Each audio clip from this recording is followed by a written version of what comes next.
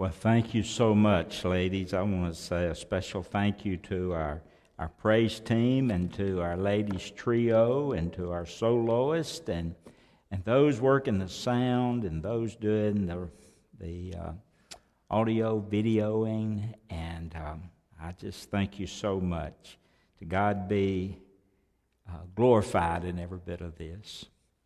Well, I hope you have your Bible at home, and I hope you will follow along with me. I'm going to share a couple of passages of Scripture, one found in Luke and one found in 1 Corinthians. And so this morning I'm going to be sharing with you a sermon simply entitled, What is the Meaning of Easter? What is the meaning of Easter? And so I'll be reading just a few minutes, but this morning as a believer, as a follower of Jesus, I know you're not at the church building, you're not at the cathedral, whatever you refer to your house of worship. Perhaps we can be together again soon. We can come together in corporate worship. I'm praying for that, and I miss everyone that attends our worship service here. So maybe we can see each other soon and assemble safely back at our places of worship to congregate and especially enjoy corporate worship. But until then, God has awakened us on this Easter morning to celebrate, to rejoice the resurrection from the dead, His dear Son, Jesus Christ, Messiah, Lord and Savior. Jesus Christ, Lord and Savior. Now, I've heard a lot of different commentators on television the last week or so, I guess, and they have asked some of their theologian guests, how are we going to be able to celebrate without being at the church house, without being at the church, without being blessed by the priest? Why can't the priest walk through the streets and bless the apartments on Easter? Statements such as that. And when I heard those, I was kind of reminded of John chapter 4, and Jesus comes into Samaria, to Sychar, and he meets a lady there. She was an adulterer. And he was sitting at a well visiting with this lady, and so the question of worship came up. And she said, our fathers worshipped on this mountain, referring to Mount Gerizim, but you say the right place to worship is in Jerusalem. And Jesus said in John 4:23, the hour is coming, and now is, when true worshipers shall worship the Father in spirit and in truth, for that is who the Father seeks to worship Him. So with that said, let me remind you this morning, as Christ was being crucified on the cross, the veil was split in the temple from top to bottom. And for the first time, the curtain, the veil that separated man from the presence of a holy God was torn, was opened. And we all, since that time, having put our faith and trust in the Lord Jesus, we all have been made, those who have trusted Him, have been made priests of God. 1 Peter 2:9 says it this way, you are a royal priesthood and a priestly kingdom. Revelation 5:10 says, through your blood you have made us into priests and to kings. And so the priest, the purpose of the priest was to be a go-between between humans and God. But the point is, now as a believer, I can approach God. I can approach God in my house. I can approach God in this building. I can approach God in my garden. I can approach God. I can pray. I can confess my sins to God and Him alone. I can worship Him today. I can celebrate the resurrection today. You can celebrate the resurrection in your home, in a health facility, if you're confined to a health facility, in a jail cell, in a prison cell, wherever you are, as a believer, you can celebrate. You can sing, you can pray, you can rejoice in the resurrected Lord. You can do that today. Jesus made that possible on the day that he was crucified and later arose from the dead. So let me encourage you to celebrate wherever you are. Doesn't have to be in this building, doesn't have to be in the cathedral. You can bow, humble yourself, humble your heart before the Lord, worship him. I encourage you to do so. Now, with that said, please turn to Luke chapter 24, and I want to read verses 1 through 8. Luke 24. I'll be reading out the New King James. Now, on the first day of the week, very early in the morning, they and certain other women with them came to the tomb, bringing the spices which they prepared. But they found the stone rolled away from the tomb. Then they went in, and they did not find the body of the Lord Jesus. And it happened as they were greatly perplexed about this, that behold, two men stood by them in shining garments. Then as they were afraid, and they bowed their faces to the earth, they said to them, Why do you seek the living among the dead? He is not here, but is risen. Remember how he spoke to you when he was still in Galilee, saying, The Son of Man must be delivered into the hands of sinful men and be crucified, and the third day rise again. And then they remembered his words. Now, if you'd please turn to 1 Corinthians chapter 15. 1 Corinthians chapter 15, 1 and following. Thinking on the sermon title, The Message of Easter. 1 Corinthians 15, verse 1. Moreover, brethren, I declare to you the gospel which I preached to you, which also you received, in which you stand, by which also you're saved, if you hold fast that word which I preached to you, unless you believed in vain. For I delivered to you first of all that which I received, that Christ died for our sins according to the Scripture, and that he was buried, and that he rose again the third day according to the Scripture, and that he was seen by Cephas and then by the 12. And after that he was seen over 500 brethren. He was seen by the flock of God, by the people of God, of whom the greater part remained the present, but some have fallen asleep. And after that he was seen by James, that's his half-brother. He was seen by James, then by all the apostles. Then at last of all he was seen by me also, as one born out of due time. For I'm the least of the apostles, who I'm not worthy to be called an apostle, because I persecuted the church of God. But by the grace of God, I am what I am. And his grace toward me was not in vain, but I labored more abundantly than they all. Yet not I, but the grace of God which was with me. Therefore, whether it was I or they, so we preach, and so you believed. Now, if Christ preached that he had been crucified he'd been raised from the dead, how does some among you say there's no resurrection of the dead? But if there's no resurrection of the dead, then Christ is not risen. And if Christ is not risen, then our preaching is empty, and your faith is also empty. Yes, and we're found to be false witnesses of God, because we've testified of God that he raised Christ up, whom he did not raise up, and if in fact the dead did not rise. For if the dead did not rise, then Christ is not risen. And if Christ is not risen, your faith is futile. You're still in your sins. You're lost. Then also those who have fallen asleep in Christ have perished.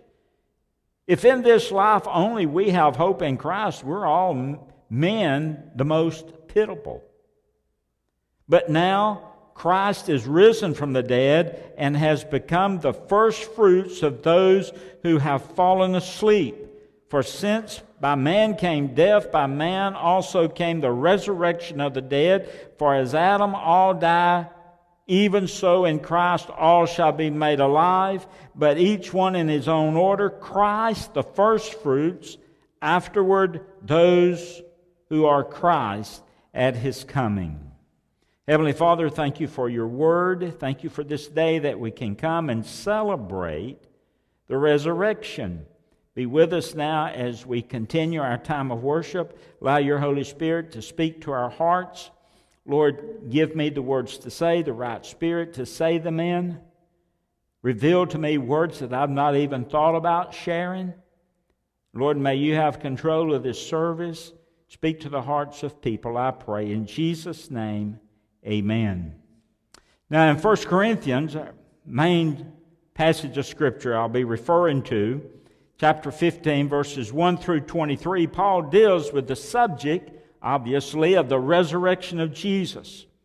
There was a lie being told in the church at Corinth, and that lie was that Christ was not raised from the dead. Now always remember this, the resurrection of Jesus Christ is the heart of the gospel. Without the resurrection, there is no gospel. Without the resurrection, there's no hope. Without the resurrection, there's no Christianity. No other religion is based on the fact of a bodily resurrection except Christianity. A dead Christ means a dead Christianity. So when you remove the resurrection from Christianity, then you have removed Christianity. Now, friend, what does Easter mean? Well, to understand Easter, first of all, you have to understand some other things. First, you have to understand that Christ died. I appreciate this beautiful garden that we have over here today that was put in place by one of our ladies. And if you'll notice, you have the tomb on the right, you have the cross on the left, and we're going left to right. Before we get to the tomb, you have to come to the cross. There's no resurrection unless Christ died. So before you have this resurrection, you must have a death, and you have to have the cross. Now, the cross is the focal point of our sanctuary. I don't know, most of you, majority probably have never been in our sanctuary, but our theme in our sanctuary here, our worship center, is the cross. I have a cross pulpit. I have a cross behind me in the baptistry. There's a cross outside facing the highway that's out of limestone. We have cross windows in the sanctuary. We have exit doors from the sanctuary, the worship center, that have a cross in the panes. And then we have just tiny little crosses in the fabric in the chairs that we sit in. Our theme in this sanctuary is the cross. Before there's a resurrection, there has to be a cross. And Paul takes them to the cross in verse 3 of 1 Corinthians chapter 15. He says, "For I delivered to you first of all that which I received, that Christ died." He died. And so he takes them to the cross. So, no doubt, Christ died. There's no doubt that Christ died. Now, his torment began in the Garden of Gethsemane. He developed, while he was in the garden, while he was praying, he developed this medical condition known as hematidrosis. And that happened as he was praying, that tiny capillaries in his sweat glands ruptured, and all of a sudden sweat and blood mixed, and great drops of bloody sweat fell on the ground. And because of that, his skin became very fragile. You can imagine how he would bruise. And the next morning, he was battered, he was bruised, he was beaten, he was spat upon, he was flogged. And there stood Jesus, quivering in his own blood, being physically tortured by those who were going to crucify him. And in this critical condition, a wooden cross was thrust on his bloody shoulders for him to carry to Golgotha. And there he was crucified. The word crucified means maximum pain. Experienced maximum pain. We get the word excruciatory from the word crucified. The English word excruciatory, you can hear the word crucified in that word, E-X-C-R-U, excruciatory. And it means out of the cross. And so he was in very much pain, excruciatory pain, out of the cross pain. So at the place of the skull, after he gotten there, the soldiers drove these 7-inch spikes through his palms, through his hands, crossed his feet, his legs, drove a spike through his feet. His breathing became really to be an agonizing endeavor just to be able to breathe. There was a little step that was nailed on the cross to place his feet. He would push up on that step to lift up his lungs where he could just gulp another breath of air. And then death came. And he cried from the cross, Eli, Eli, lama sabachthani, my God, why hast thou forsaken me? And at that time, the greatest agony of all, the sins of the world, was placed upon the sinless Son of God. And he bowed his head, and the Bible says that he gave up the spirit. He died. Now, to make sure that he died, a Roman soldier, shoved a spear into his side, right through the fifth interspace between the ribs, upward through the pericardium into his heart, and blood and water flowed, and he was dead. He was dead. He was dead. Point being, before you have a resurrection, there must be a death. And to understand Easter, you must understand that Christ died. Secondly, not only did he die, but he was buried. There in verse 4. He was buried. They crucified him. They buried him. And now we're moved from the cross. We're moved from this cross, and we're moved over to a cemetery. We're moved to the tomb. A tomb. Two of the most influential men in the country at that time, Joseph of Arimathea and Nicodemus, men of wealth, men of prestige, power, members of the Sanhedrin. They took the body of Jesus. Really, Joseph took the body of Jesus. Nicodemus provided the spices for the burial, John 19:39, worth a king's ransom. Paid all the money for the spices to embalm the body and embalming the body of Jesus. Joseph provided the tomb, his tomb. Wish I had time to talk to you about the tomb that they placed Jesus in. But he provided the tomb. And then the entrance of the tomb was sealed with a huge stone. It was a much larger tomb, of course, than we have here. And we have just a small covering over this small tomb. But the tomb that Jesus was placed in was much larger. The stone to be rolled away was much larger. And so they placed Jesus in Joseph's tomb. And the entrance of that tomb was sealed with a huge stone. But not only a stone, but the Roman seal was placed on the stone. And that seal guaranteed that no one would move that stone. No one would roll that stone away. Because it also guaranteed immediate death for the person or the people that rolled that stone away. So they had a large stone, had the Roman seal, and then a Roman guard was placed at the entrance of that tomb. And so Jesus on the inside. So you have a dead Christ. You have a embalmed Christ. And you have a sealed and guarded tomb. So to understand the message of Easter, you have to understand Paul takes us to the cross. Jesus died. Paul takes us to the cemetery. Jesus was buried. Then Paul takes us to the calendar. according to the Scripture. It's just like the song says, vainly they sealed the dead, Jesus my Savior. Vainly they watched his bed, Jesus my Lord.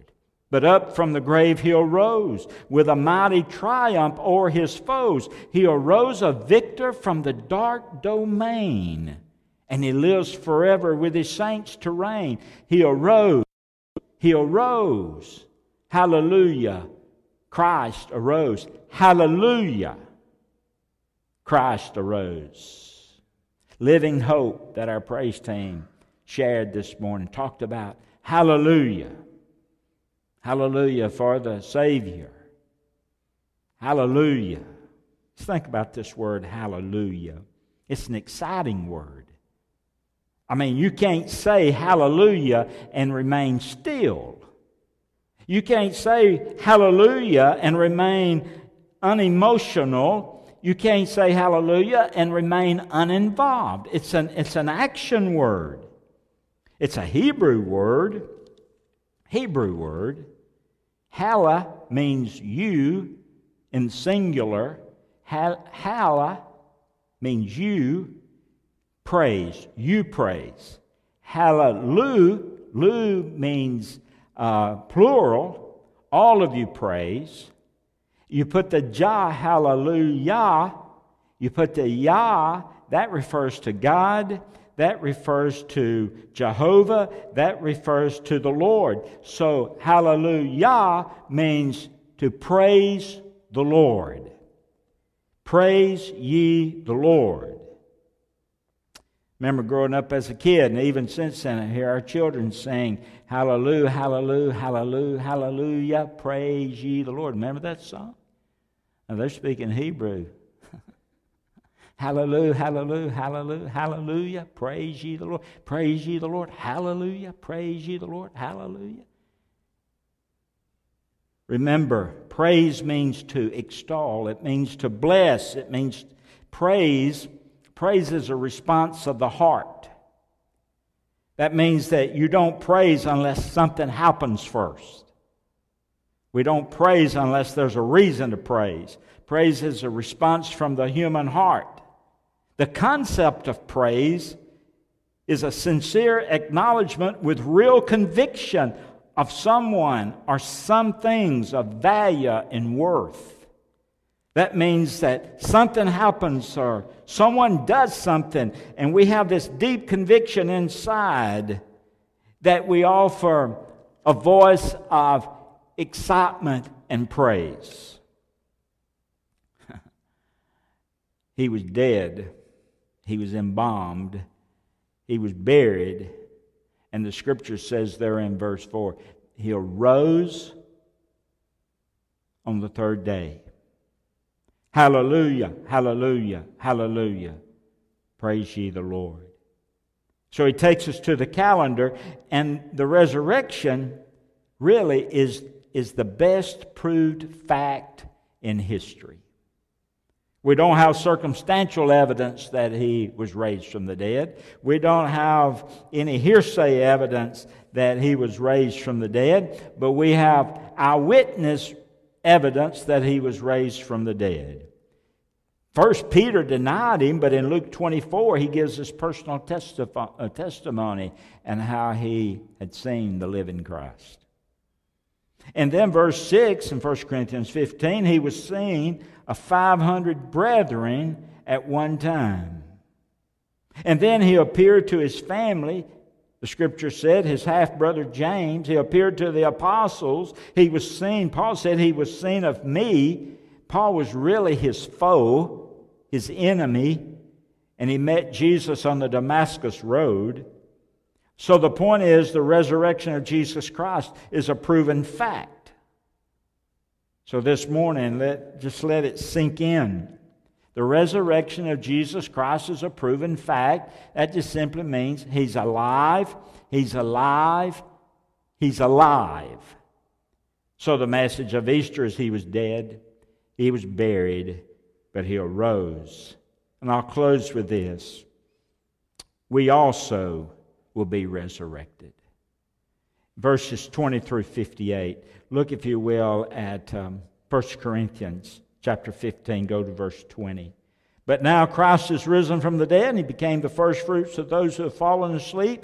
For since by man came death, by man also came the resurrection of the dead. For as in Adam all die, even in Christ all shall be made alive, but each one in his own order. Christ the firstfruits, afterward those who are Christ at his coming. Then comes the end, when he delivers the kingdom of God the Father, when he puts an end to all rule and all authority and power. For he must reign till he puts his enemies under his feet. And the last enemy that'll be destroyed is death, and he's put all things under his feet. But when he says all things are put under his feet, it is evident that he who puts all things under him is expected.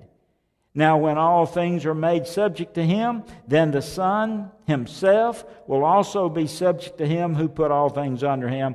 God may be all in all. Otherwise, that will they do who are baptized for the dead, if they are dead, do not rise at all. When then are they baptized for the dead? And why do we stand in jeopardy every hour? I'm affirmed by the blessing in you, which I've also in Christ Jesus our Lord. I die daily. If in the manner of men I've forgotten with the beast at Ephesus, I fought with the beast of Ephesus. What advantage is it to me if the dead do not rise? Let us eat and drink, and tomorrow we'll die. Do not be deceived. Evil company corrupts good habits. That's a good verse. Awake to righteousness. Do not sin, for some do not have the knowledge of God. I speak to you this in shame. But someone will say, how are the dead raised up? And what body do they come? Foolish one. What you sow not may also, unless it dies. And what you sow, you do not sow that body, that it shall be, but more gain. Perhaps wheat, some other grain. But God gives it a body as he pleases, and to each seed his own body. All flesh is not the same flesh, but there's one kind of flesh of men, and other fish, and animals, and other fish, and other birds. These are celestial bodies, terrestrial bodies, but the glory of celestial one, the glory of the terrestrial one is another. There is one glory of the sun, another glory of the moon, another glory of the stars, for one star differs from another. So also the resurrection of the dead. The body is sown in corruption, it's raised in incorruption. It's sown in dishonor, it's raised in glory. It's sown in weakness, it's raised in power. It's sown in a natural body, it's raised in a spiritual body. There's a natural body, there's a spiritual body. And so it is written, the first man Adam became a living being, the last Adam became a life-giving spirit. However, the spiritual is not first, but the natural, and afterwards the spiritual. The first man was of the earth, made of the dust. Second man is of the Lord from heaven. As was the man of dust, so also those who are made of dust. And as is heavenly man, so also are those who are heavenly. And as we have borne the image of the man of dust, we shall also bear the image of the heavenly. Now I say this, my brother, I say that flesh and blood shall not enter the kingdom of God, nor does corruption enter the kingdom of God. If there's one word that you can remember in that passage of Scripture, the word sown. Paul very seldom uses the word buried. But he uses sow, he uses sown. And that's important because when you sow something, I was thinking, and Paul mentioned sowing grain, and I was reading a D.L. Moody this week, and D.L. Moody mentioned this passage, and he said that when you sow something, you sow it, and it comes up. We're sown in death, more so than we're buried. We're sown in death. Paul uses that word sown to let us know that if we're sown in death, we're going to come up. D.L. Moody said you can take a bag of wheat and you can bury a bag of wheat and nothing comes from it. But you can sow the wheat and it comes up. We use the word planted sometimes, referring to someone that's been buried. They've been planted in a cemetery. That's an old term, but it's very scriptural. They've been planted with in mind that they're coming up. So we're sown. We're sown as a believer. We'll come up just as Christ came up. And we'll come up, as mentioned in 1 Thessalonians chapter 4, verses 13 through 17. That's going to be a glorious time. And when we have an opportunity to come forth, if the Lord tarries is coming and we should die before He comes, then one day when the trumpet sounds and the call is made, we're going to be raised from the dead, just like Christ was. We're sown, and we're going to raise up, and we're going to meet Him in the air, preceded by those who have died in Christ first, and then we will follow them. Christ Jesus is alive. If that's not so, Paul said, my preaching is alive. The Spaniards, before they discovered the New World, they had this coin, and it was inscribed.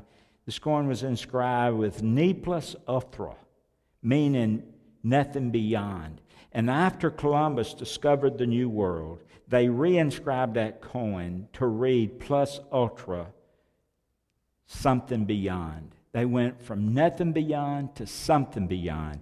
And listen, something's beyond. That's the message of Easter. Something is beyond. If this is a lie, Paul says your faith is foolish. You have nothing to believe. All the apostles, the prophets, the early believers, all of them were liars. We need to tear the book of Acts out of our Bible because the apostles were witnesses of the resurrection. 1 Corinthians 15, verse 17, he says, if this is not true, then if it's a lie, you're lost. You're still in your sin. If the resurrection is a lie, everything stops at the tomb. If Christ is dead, Christianity is nothing more than Buddhism and Hinduism and Islam. Has nothing more to offer than those three major religions. The dead have perished. 1 Corinthians 15, verse 18. We read at funerals, let not your heart be troubled. You believe in God, believe also in me. In my Father's house are many mansions. All of that's a lie if Christ be not raised from the dead. If Christ is dead, there's no eternal home, no place in heaven. However, today we've come to you in this place to announce to you once again that Christ has been raised from the dead and He's alive forevermore. And one day He's coming back and we can say, hallelujah, praise ye the Lord. Let's bow our heads for prayer. Heavenly Father, thank you for an opportunity we have to come into your presence and to study your word. Thank you, Lord, that we can say, hallelujah, praise ye the Lord, with excitement and certainty, knowing that our Lord and Savior Jesus Christ is no longer in the grave, but He's alive and will be alive forevermore. And one day we too will be resurrected. We'll be sown in this old body. We'll be raised in a new body. We've been sown. We'll remain in the grave. We'll come forth out of the grave the same way Jesus did. The same Spirit that raised Him up will raise us up. And in a moment, in a twinkling of an eye, we'll be changed into our heavenly body and we'll become like Jesus. Help us to remember without death, there's no resurrection. Help us to remember there's two resurrections. Christ first, our second. The unbeliever will come later. He, she, too will be raised from the dead. Speak to hearts today, I pray. In Jesus' name, amen. Terry's going to lead a hymn of invitation. This is what I'd like for you to do. He's going to lead a song. It's one of the favorite songs of the Christian church. Place your hand in the nail-scarred hand. You know you can do that today. You say, Brother Sammy, I can't do that. how can I place my hand in someone else's hand? Well, you do that by faith. And so this morning, in your living room, in your kitchen, wherever you may be, if you've never trusted Christ as Lord and Savior of your life, I want you to humble your heart, and I want you to pray. And I want you to pray, let this be your prayer, something like this: Dear Lord, I know that I'm a sinner. I know, Lord, that you came and you died on the cross for my sins, and you were buried, and you arose again, and one day you're coming back. And today, Lord, I ask you to forgive me of my sins. I turn from my sin and turn to you. Ask you to forgive me, and I give you my life today, Lord.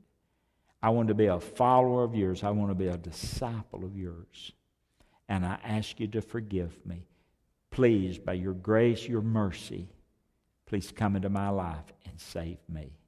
And I make this prayer in Jesus' name. Amen. Would you just find you a quiet place and by faith reach your hand up and take the nail-scarred hands of Jesus? Remember, he didn't die for himself. Remember our devotion Wednesday? He wasn't crucified for himself. He was crucified for you and for me. He took our place.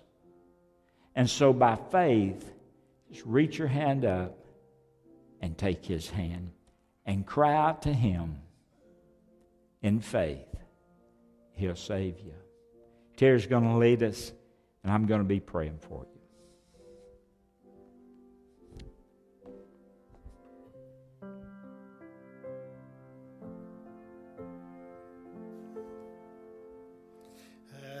Have you failed in your plans of your storm-tossed life?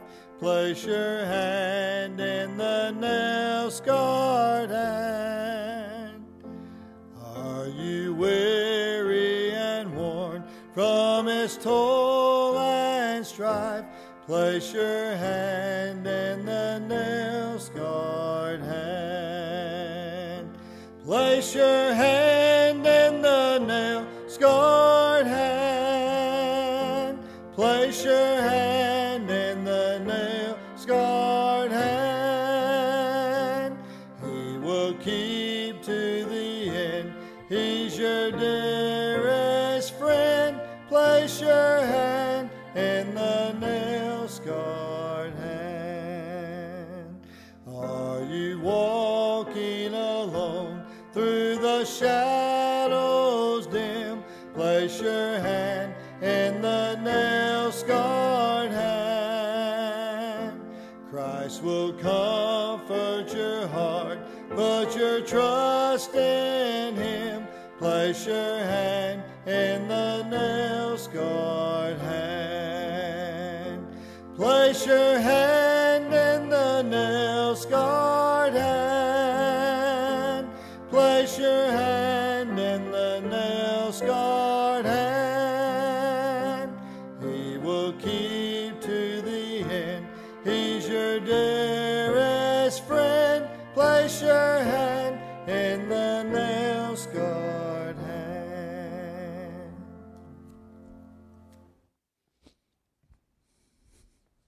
Thank you so much for tuning into our program today. Let me just mention that if you prayed and you asked Christ to forgive you and come into your life and save you, you turned from your sin, you turned to him, and by simple faith and trust and belief in the Lord Jesus, that he came, he died, he was buried, he rose again, and you ask him to come into your life and save you. If you would, please let us know that. I have some material I'd like to send to you. And so if you would just drop us a note to Mountain View Baptist Church, Highway 2110, or Highway 81, 2110, Phil Camel, Alabama, 35881. What? We'll get it, I promise you. Thank you. I was getting Russell and Phil Camel mixed up. But 35581. Let me ask you to do that. And then our website is mountmtviewbaptistchurch.org. You can go on our website, get other information, and we would be glad to get in contact with you. And so if you would, please remember this. In regards to our giving, let me encourage our people to continue to be faithful. Ministry still goes on, and appreciate your willingness to give and to worship. It's really a worship act when you give to the church to carry on ministry. And so there's 3 ways to give: in person or by mail or on the online. So if you would, please continue your giving, and I appreciate your faithfulness in your giving.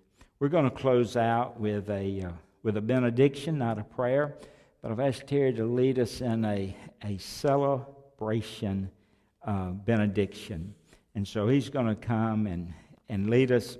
He's going to lead us in one perhaps you're familiar with. It's very appropriate today. It's called He Lives. And so if you would sing along with us, and he'll lead us in the first verse.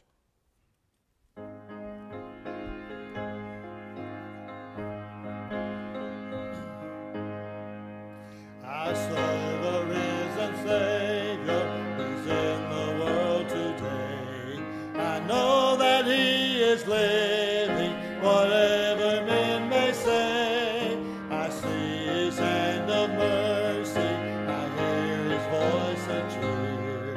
And just the time I need Him, He's always near.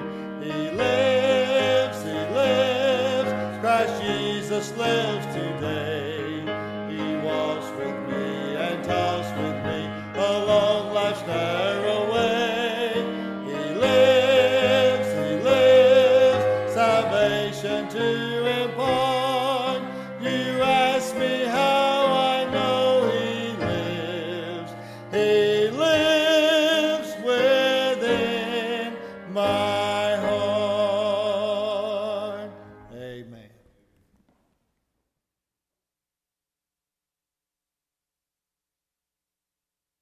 Well, again, I want to thank you for viewing our worship service. If you'd like to know how you could come to know Christ as your personal Lord and Savior, please feel free to contact our church at the address listed. We also encourage you to visit our website.